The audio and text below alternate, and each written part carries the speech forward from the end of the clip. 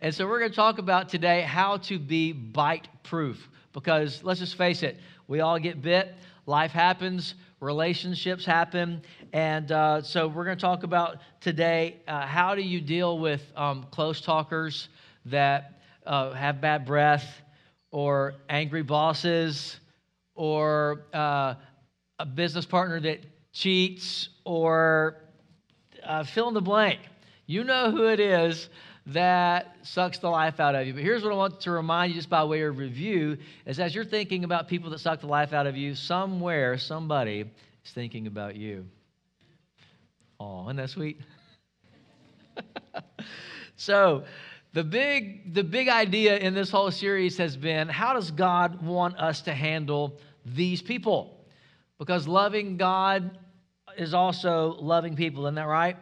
So we start by putting the magnifying glass down and picking up a mirror. And like Jesus said, dealing with the plank that's in our own eye before we start messing with the speck in somebody else's eye, right? Right? Man, you are quiet today. What is going on? Am I in the right church? I did not say Presbyterian out on the sign, I'm sure, when I walked in. But anyway, I'm just kidding. I always pick on the Presbyterians because they're quiet. But we all bite, and we don't always mean to, but sometimes we do, right? Look at your neighbor and say, don't bite me. Last week we talked about how that pride always has a better idea than God. That's what makes it pride, right?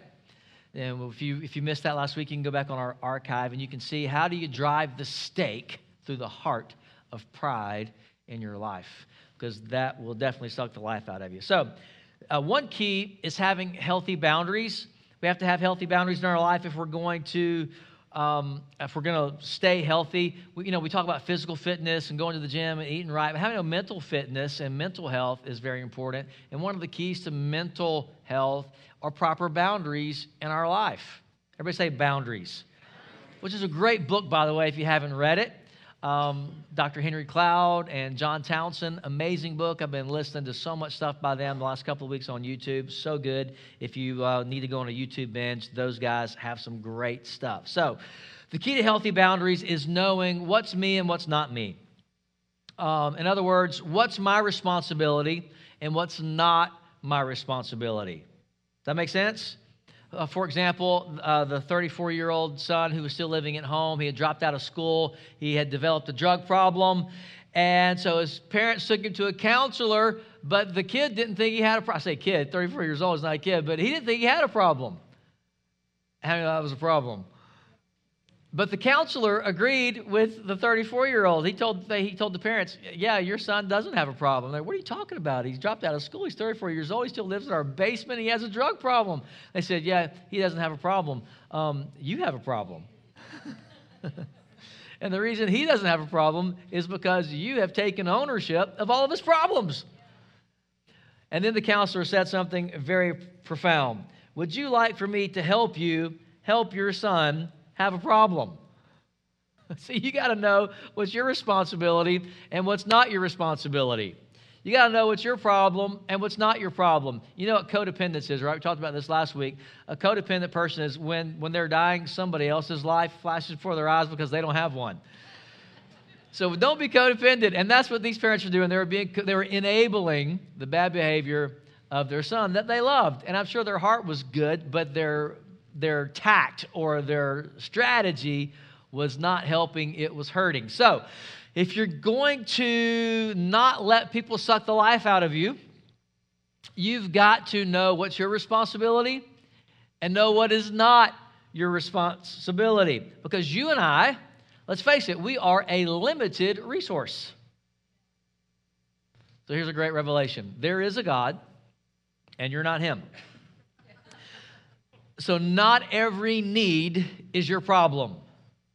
Now, there's some things that you're called to address, and some problems you're called to solve, and some people you're called to love and serve and that sort of thing. But you're a limited resource, so not every problem is your problem. Isn't that good news? Oh, I just helped somebody right there. Like, oh man, that was worth coming to church for. Not every problem is my problem. And you need to know that. So at the end of the day, God is the only one that can help everybody.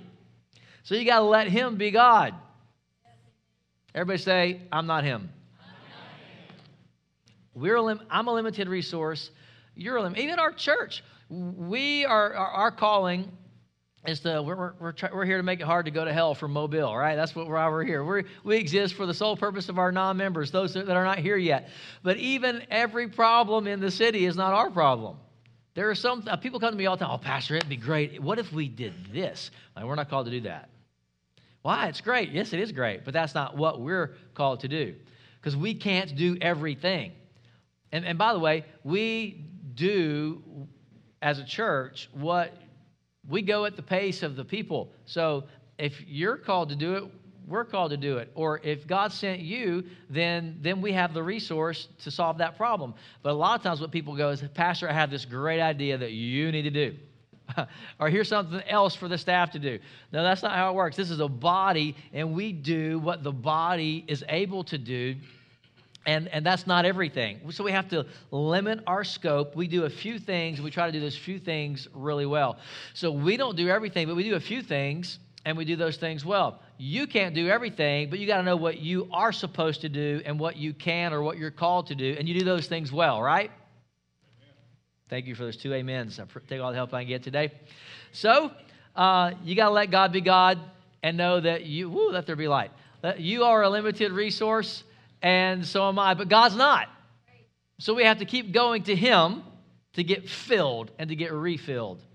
All right, so before we go any further, let me just talk for a minute about hurt versus harm, which again is a topic that they talk about in the Boundaries book. If you haven't read that, it's really good stuff. But hurt versus harm in relationships, and if you're going to live a normal, healthy life, you need relationships. But hurt happens in relationships. It just does. It's just part of life. And sometimes it's intentional, sometimes it's not intentional, but it's just part of life. Everybody say hurt happens. So we all hurt in relationships, but harm is something totally different. Harm is not acceptable. You can work through hurt, but you don't have to stick around for harm. You know the difference? I mean, we're going to hurt each other's feelings. You might not mean to, or sometimes you do mean to. You're just in a bad mood, and then later you go back and say, I'm so sorry, but you hurt people. But harm is where there's abuse happening, where there's, I just helped somebody walk through an unfortunate situation, somebody who's close to us in our life, and this person has been married for maybe a year or so, and they had kind of waited a little later in life to get married, and so this is a big deal.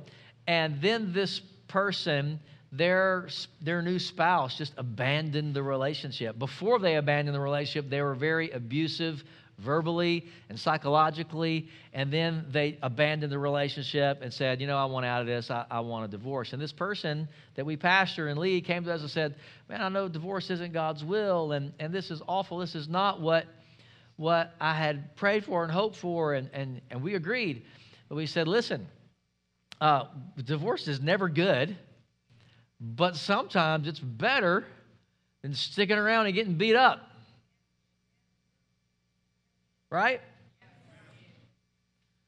Like years ago, my aunt had an abusive husband, and he'd get drunk and he'd beat her up, and she told him one morning, she goes, look, if that ever happens again, it'll be the last time.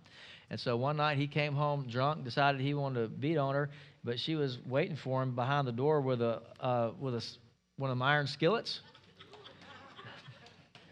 And when he woke up the next morning, her and everything in the house was an empty house. She took everything in the night and left, and it's gone, yeah. Never saw him again.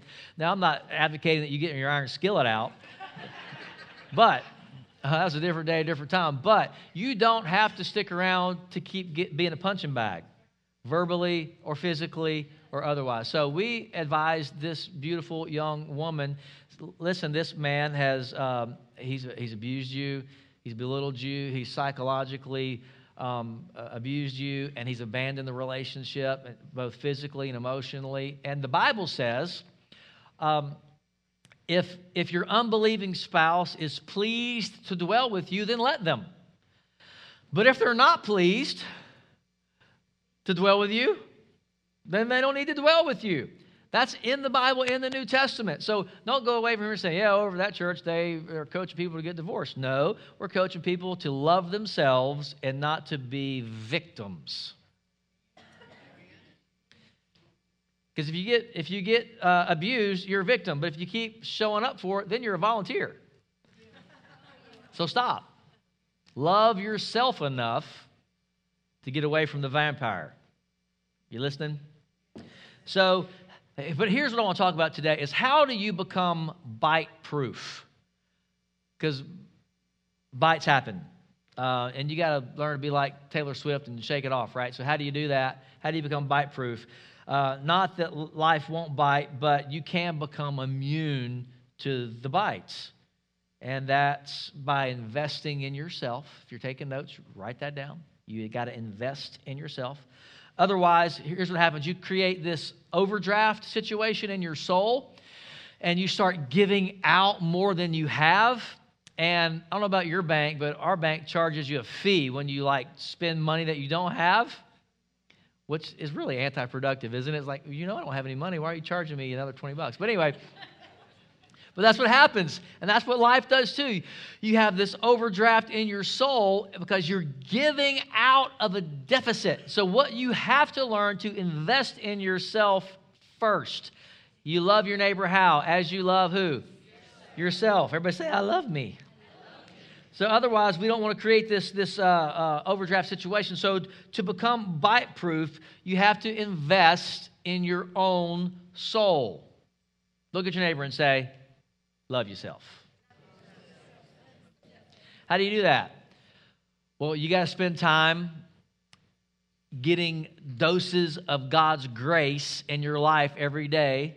So God's grace will help you finish your race.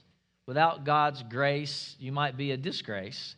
But with His grace, you can finish your course with joy. Not just finish, but do it with joy. We want to do it with joy, right? So I'll say every day because I'm not perfect, but almost every day I have a devotion where I spend time with God's Word and in God's presence. I read the Bible and I take notes. I have a journal and I use the SOAP method. How many know showers are more effective when you use soap? SOAP is an acronym and it stands for Scripture, S-O-A-P, Scripture, Observation, Application, and Prayer. So I write down the Scripture, I write it out, the one that I might read a whole chapter, but the one that jumps out at me, I write that one down because God wants to say something to me from that verse. And then what observation, what do I see in that verse? And then application. Application is how am I going to apply what God is speaking to my life, not how I wish my church would apply it to their life or how I wish my wife would apply this to her life. No, this is not a time for me to be a preacher and get a sermon for somebody else. This is a time for me to be a Christian and apply God's Word to my life. So how am I going to apply God's Word to my life? I'm going to practice what I preach. S-O-A-P. Then I'm going to pray. I'm going to take God's Word and I'm going to pray through what God has spoken to me that day. And I journal that on a regular basis. Why? I'm investing in my own soul because what does it do? It puts a deposit of God's grace on and in my life so that I can continue to run my race. And how do you win your race in the kingdom? It's not by coming in first. It's just by finishing. I'm going to finish my course with joy. So you need daily deposits of God's grace so that you can finish your race. A steady diet of the bread of life, God's Word in your life. In other words, you got to prioritize God's presence in your life. You got to make God's presence a priority. Just like you're here today, you're in church, you could have been somewhere else, but you made this a priority. Why? Because you're loving yourself. And what are you doing? You have to create the habit of putting God's Word first place in your life. If you'll put God's Word first place in your life, whenever circumstances arise, the first thing you'll say is, well, what does God's Word say? Not, oh, well, how you doing? Well, I guess under the circumstances, I'm doing all right. Well, what are you doing under there? Don't get under the circumstances. Get on top of them. How? By putting God's Word first place in your life. If you don't know what God's Word says, then you're not going to be able to do what it says, and you're not going to be able to walk in the victory that God's made available to us through Christ Jesus. I'm saying all that to say, you got to invest in yourself if you're going to be able to give out to anybody else. Otherwise, you create this deficit in your soul. Now, turn to Matthew 14. I want to show you a pattern in Jesus' life. Before the miracle, you're going to see a miracle where he fed the multitude. But before the miracle, you're going to see where he withdrew to be alone with his Father. Now, how many know there's a difference between just being alone and being alone with your Father, right? Sometimes it's not good for us to be alone with our own thoughts, right? Because sometimes, you ready for this? Your thoughts are squirrely. Mine are too. That's why we have to be alone with the Father so he can help us sort out our thoughts. We put our own thoughts through the filter of God's Word. So Jesus was alone with his Father. Why? And if you're taking notes, write this down. If you're not taking notes, write this down, because this is kind of the sermon in a sentence today. You ready? You have to have things that irrigate your life to offset the things that irritate your life. That's good, isn't it? You got to have things that irrigate your life to offset the things that irritate your life. Which is why you always hear me say, join a small group. You think, well, that irritates me. No. That might be just because you have a deficit in your soul. We need to be around life-giving people that invest in us and that love us enough to tell us the truth and that will put into us, pray for us, have our back, and that's a big part. And by the way, if you've never been through one of our Freedom small groups, that is your next step in the kingdom of God. You don't even have to pray about it. That's your next step. When we start those back up in the beginning of February, sign up for a Freedom group. Because what I noticed was we had all these people joining our church, which is great, and then they'd go through our Next Steps class, and they'd sign up to serve on a team, and then they'd cause problems. Like, why do we have all this drama? Save the drama for your mama. What is going on? And then I realized that people are dragging their yesterdays into their todays, and that's why they have all this baggage. So we had to come up with a system of helping people get past their past so they can embrace their God-given future without bringing all the baggage of yesterday into their tomorrow. So if you say, well, I've been in the way for 30 years. I don't need this freedom stuff you talk about. Well, look, we're ready for you to get out of the way so that you can start being a positive contribution instead of a deficit, and stop being a vampire and sucking the life out of everybody and causing drama. So get some freedom in your life so that you can take some freedom to other people. All right, I'm going to get off my soapbox now. Are you in Matthew 14? Matthew 14, verse 12. Then John the Baptist's disciples came and took away John the Baptist's body and buried it. He was martyred, and they went and told Jesus. So Jesus heard it, and he departed from there by a boat. So when Jesus heard bad news, he went on a cruise. So if you're taking notes, you can tweet that too. When you hear bad news, go on a cruise, because it's in the Bible. So anyway, I hope that bears witness with somebody's spirit. So he departed from there by a boat, and he went to a deserted place by himself. But when the multitudes heard it, they followed him on foot from the cities. And when Jesus went out, he saw a great multitude, and he was moved with compassion for them, and he healed their sick. Now notice, he heard bad news. He went on a cruise. He had some time alone. And then, I don't know how long his time alone was, but then the multitude showed back up. But when he went out to greet the multitudes, he was full of compassion, and he healed their sick. But why was he able to be moved with compassion and heal their sick? Because he had had some time alone with his Father to put some stuff back in himself, to reinvest in himself. So he went and he had time with his Father, and then because he had time with his Father, he had compassion for others. Let's keep reading here. He had compassion. He healed their sick. Verse 15. And when it was evening, his disciples came to him and saying, "This is a deserted place. The hour is already late. Send the multitudes away that they may go into the villages and buy themselves food." But Jesus said to them, "They don't need to go away. You give them something to eat." I love that phrase. You give them something to eat. And they said to him, "We have here only 5 loaves and 2 fish." Now notice that they said here. Now, and in some other place, they must have had a bank account or other resources, but they said, here we only have a limited supply. And notice what his response was. Oh, because you might think, well, I thought they were all poor and they lived paycheck to paycheck. No. Remember, in the very beginning of Jesus' ministry, he said to them, hey, cast your net on the other side of the boat. And they brought in a net-breaking, boat-sinking load of fish. They had to call their partners in another boat.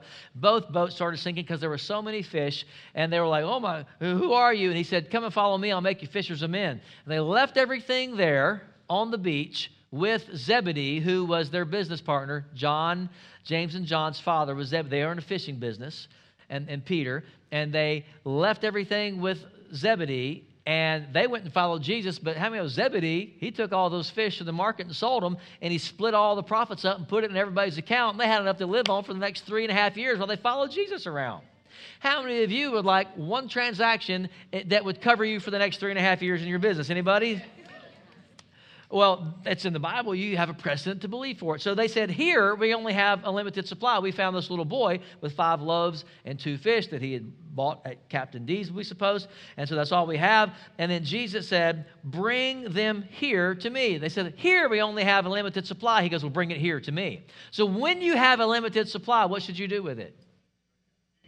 Bring it to Jesus. Now, somebody might be thinking, I knew it. Before we got out of here, he was going to talk about money. Listen, this is fish and loaves, okay?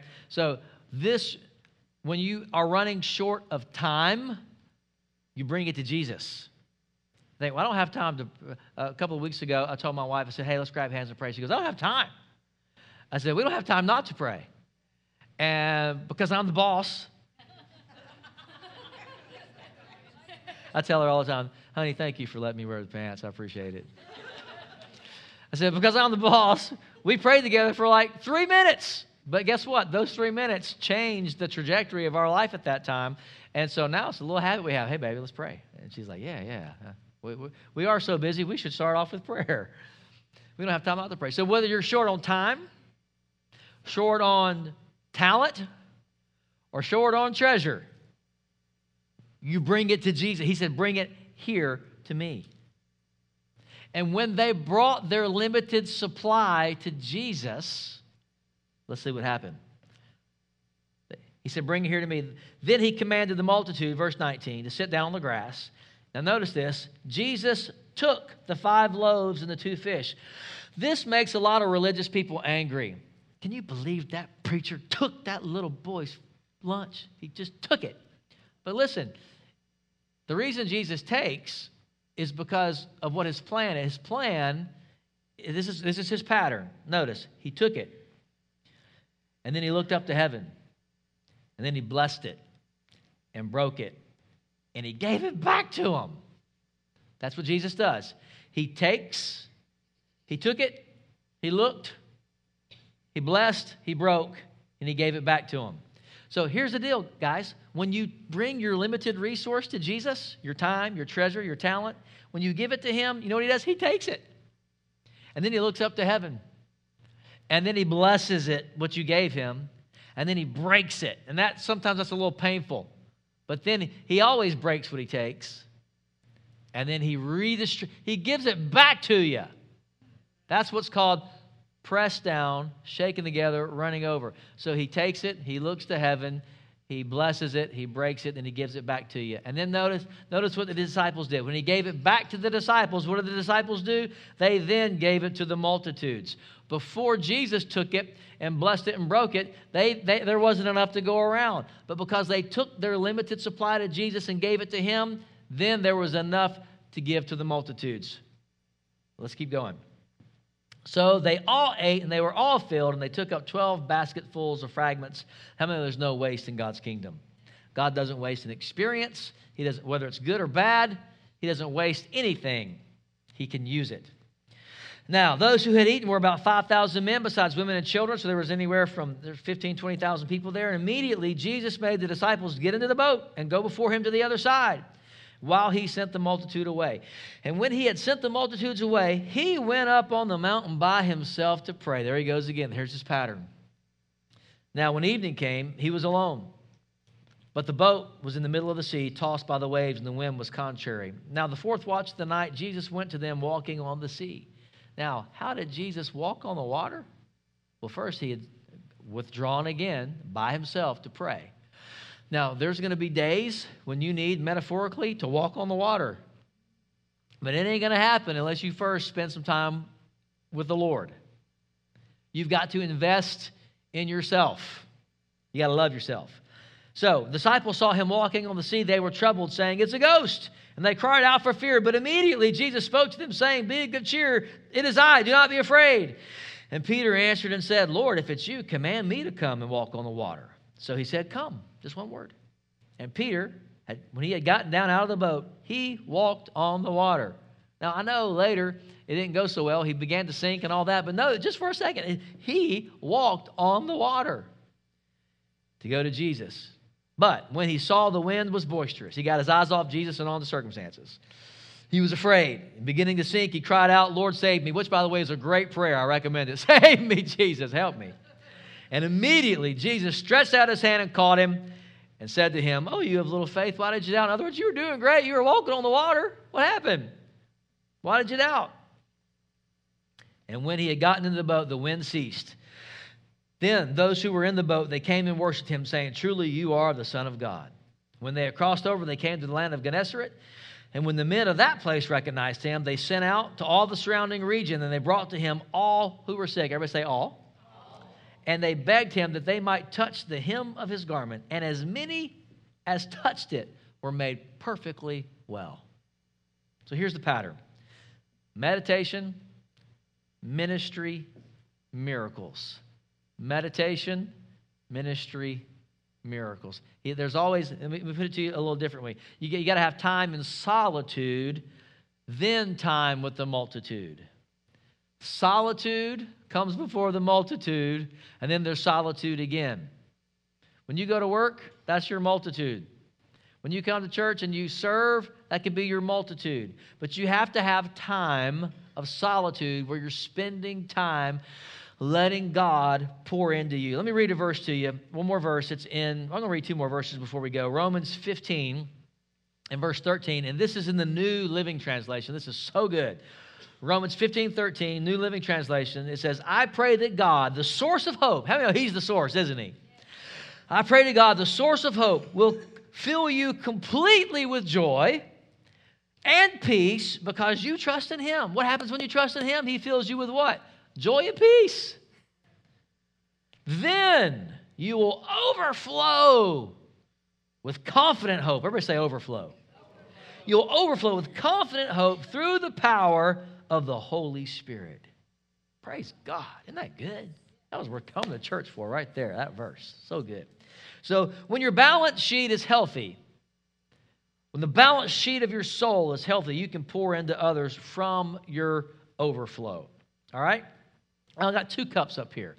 They both can dispense water, but notice, one is broken. It's holy, but it's because it's full of holes, it leaks. How many know that when you're broken, you can get filled up, but what happens? You just leak out. Both of them are dispensing water, but this one, because of all the brokenness, it's going to eventually be what? Empty. All right, so that's why you got to go to a Freedom Small Group. All right, let me show you a better way. When you have some wholeness in your life, what happens? He says, "I'll make my cup runneth over." And you still dispense water, but now you're giving from your overflow, not from your brokenness. God wants to heal your brokenness, and so that you're living out of this place of abundance and overflow, but you have got to go to the Holy Ghost repair shop and let him fix what's broken. Guys, I get it. Bites happen. Puncture wounds happen. We are constantly, Paul said it this way, we're pressed but not crushed. We're persecuted, not abandoned. We're struck down, but we're not destroyed. Why? Because he said there's something in us that's greater than the stuff that's happening around us or happening to us. We have this treasure in earthen vessels. So it's not about the cup. It's about what's in the cup. But you got to have have some, be strong in those broken places. And the only way you get strong in the broken places is by consistently going into solitude before you come out to the multitude. Because then you start living out of your overflow, and that's how you start living abundant life. You got to, in His presence, there's fullness of what? Joy. Where is it? In His presence. But if you never go to His presence or get in His presence, you don't get to take advantage of what's available to you. So if you're going to not be a vampire and suck the life out of people, you got to get in God's presence and let Him pour into you. And if you've got people that are vampires and they're sucking the life out of you, then you got to be full of so much life that it doesn't matter. Now, I'm not talking about sticking around for abuse. We've already talked about that. But just relationships happen, right? Stuff happens. Forrest Gump told us that. So when stuff happens, what do? You got to be so full of the love of God that you're bite-proof. That you live out of your overflow. Now, I saved the best for last. Here's my conclusion. I want you to listen. You don't hurt or cut down what you cherish. You don't disrespect, use, or abuse what you value and what you love.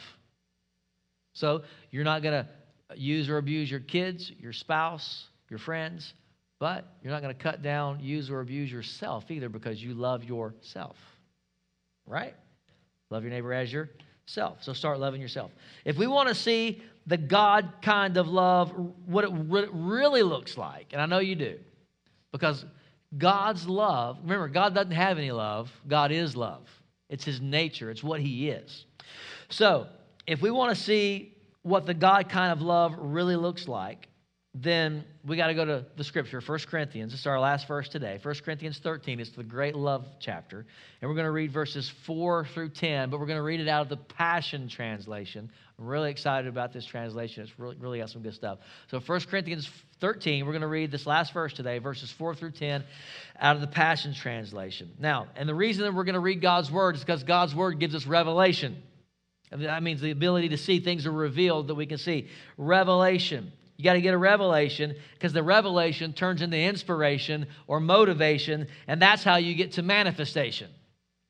Now, if you want to manifest anything, I assure you it's the love of God, because the love of God is the nature of God. If you want God manifested in a relationship, in a circumstance, in your finances, in your physical health, then manifest the love of God, because the love of God is the nature of God. One step out of love is a step back into darkness. One step out of love is a step back into the old life and out of the new life. So it happens to us all. So what do? We've got to self-correct, or we got to yield to the Holy Spirit and His correction. If you want God's direction, then listen for His correction. He'll go, hey, you shouldn't have said that. I said something the other day, it was last week or so. I had a quick phone conversation with my wife, and I was a little short with her. She called me. I was in the middle of stuff. I was busy, and I was real short with her, a little terse. And as soon as I hung up the phone, I thought, you know what? Even though I'm frustrated, I'm not frustrated at her, but I just took it out on her. So when I got home that night, I said, hey, baby, I took her by the hands. I said, hey, I need to apologize to you because I was really frustrated about something else earlier that was going on at work, and I was exasperated. And when you called, it was right in that very moment, and I took that frustration out on you, and I shouldn't have. You didn't deserve that. I apologize. Would you forgive me? And she was like, oh, that's so sweet. Yes. But you know what? I had to, and you know what? I could have never apologized and we would have been fine. But how many know that stuff builds up over time? If you don't clean out the filter over time, then all of a sudden what happens? Blah! And somebody takes their gunny sack and they shake it out. You've been treating me like this for years. And maybe you have. But you got to be sensitive to those little whispers of the Holy Spirit. Here's the thing. If you're a Christ follower, and I know you are, you cannot live in sin because the Holy Spirit, until you get it right, what's He doing? He's poking you. He's like, hey, hey, hey, hey. You're like, huh. And if you ignore it long enough, create problems for yourself. But if you're right with God, and you have a misstep, and we all do it, He's going to let you know why He's your helper. He's not trying to, bust your chops. He's trying to help you.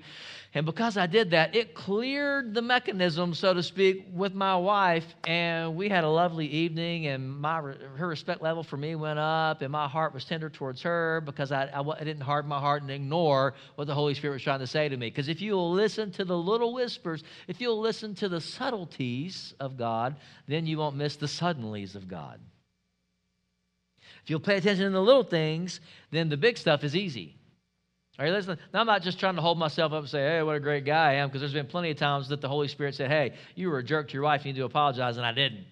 I'm trying to learn from my mistakes, right? You can learn from my mistakes as well. So I'm just encouraging you to yield to the nature of God. That's the love of God. And it'll manifest in your situation, and the ripple effects of it is life-changing, not just for you, but for everybody around you.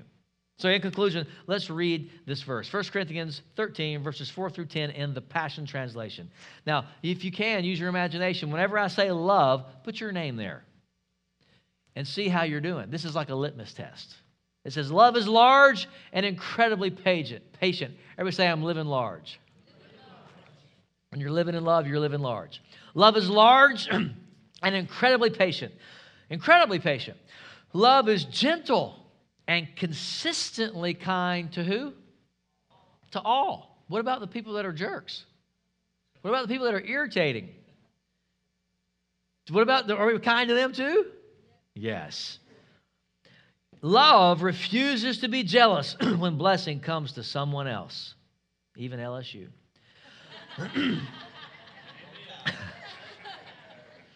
Love does not brag about one's achievements, nor inflate its own importance. Love does not traffic in shame and disrespect, nor selfishly seek its own honor. Love is not easily irritated or quick to take offense. Love joyfully celebrates honesty and finds no delight in what is wrong. Love is a safe place of shelter, for it never stops believing the best for others. Love never takes failure as defeat, for it never gives up. Love never stops loving. I love that. Love never stops loving. Love never fails. It extends beyond the gift of prophecy, which eventually fades away. It's more enduring than tongues, which will one day fall silent. It hasn't fallen silent yet, but one day it will, and love will still be there. Love remains long after words of knowledge are forgotten. Our present knowledge and our prophecies are but partial, but when love's perfection arrives, the partial will fade away. So, you want God's nature, you want God to manifest in your life, then yield to His nature and let His nature manifest in and through your life. What is that? What's His nature? God is love. 1 John 4, 7 and 8. Beloved, let us love one another. Come on, turn to your neighbor and say, I love you, man. Now turn to your other neighbor that you didn't like quite as much. Say, I love you too. Beloved, let us love one another. For love is of God, and everyone that loves is born of God and knows God. And he that loves not knows not God. Why? Because God is love. Beloved, let us love one another. How do we know you love God? Because you love me, and you love your neighbor, and you love yourself. And you know what? The only thing that Scripture says will never fail is love. So when you don't know what to do, when you've come to the end of your rope, you've tried everything, I'm believing God, I'm praying, I fasted, I'm using my faith, I'm putting a good confession on, I'm doing all that stuff. Nothing seems to be, what do I do? Love. Love never fails, never gives up, never becomes obsolete. So when you run out of things to do, love. And you've heard me say it jokingly, though it's true, because we know people go through tough times, people go through hell, and we are called to love the hell out of people. Because that's what God did for us, isn't it? Love yourself, invest in yourself, irrigate, because things irritate, and if you're properly nourished in your soul, then you'll have enough overflow to where you can walk in love and be kind to all. And when you manifest the nature of God in your life and in your situations, I'm telling you, God's going to show up, and He's going to show out for you. He's going to do some things for you that you can't do for yourself, because love is working. Love is working. And love never fails. Know that old 80s song? I want to know what love is. I want you to show me. Well, you can show that love because you know love. He's in you. I'll close with this. The Bible says in Romans 5, the love of God has been poured out or shed abroad in your heart by the Holy Spirit that was given to you. So you might think, I don't know, man, I'm having a hard time walking in love with my mother-in-law or with my in-laws or my outlaws or my neighbor whose dog barks all night. No, God's love is in there. It's in you. You just got to yield to it, right? Just got to yield to it. Amen. Let me pray for you. Would you bow your heads today? If you're watching us online or if you're over in the family venue, we want to invite you as well as everyone in the sanctuary today. If you've never let the love of God transform your life, we want to invite you to make Jesus the Lord of your life today. We never like to close our services without giving folks the opportunity to pray the prayer of salvation. It's not the magic words or anything that changes your life, but when you mean it from your heart, God comes and He begins to renovate your life. If you're here today and you've never made Jesus the Lord of your life, and you say, Pastor, please include me in that prayer. I'm not going to make you stand up. I'm not going to make you walk forward. But if you say, please include me in the prayer of salvation today, I want to make Jesus the Lord of my life today. Would you just raise your hand? Let me see who I'm praying for today.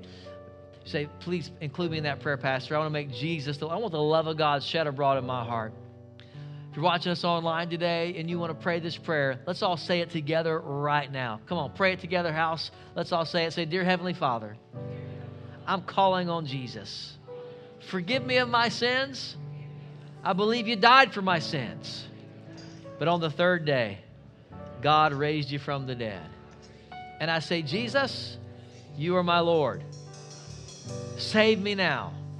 I give my life to you, and I believe you're filling me with your Spirit, giving me power to live this new life.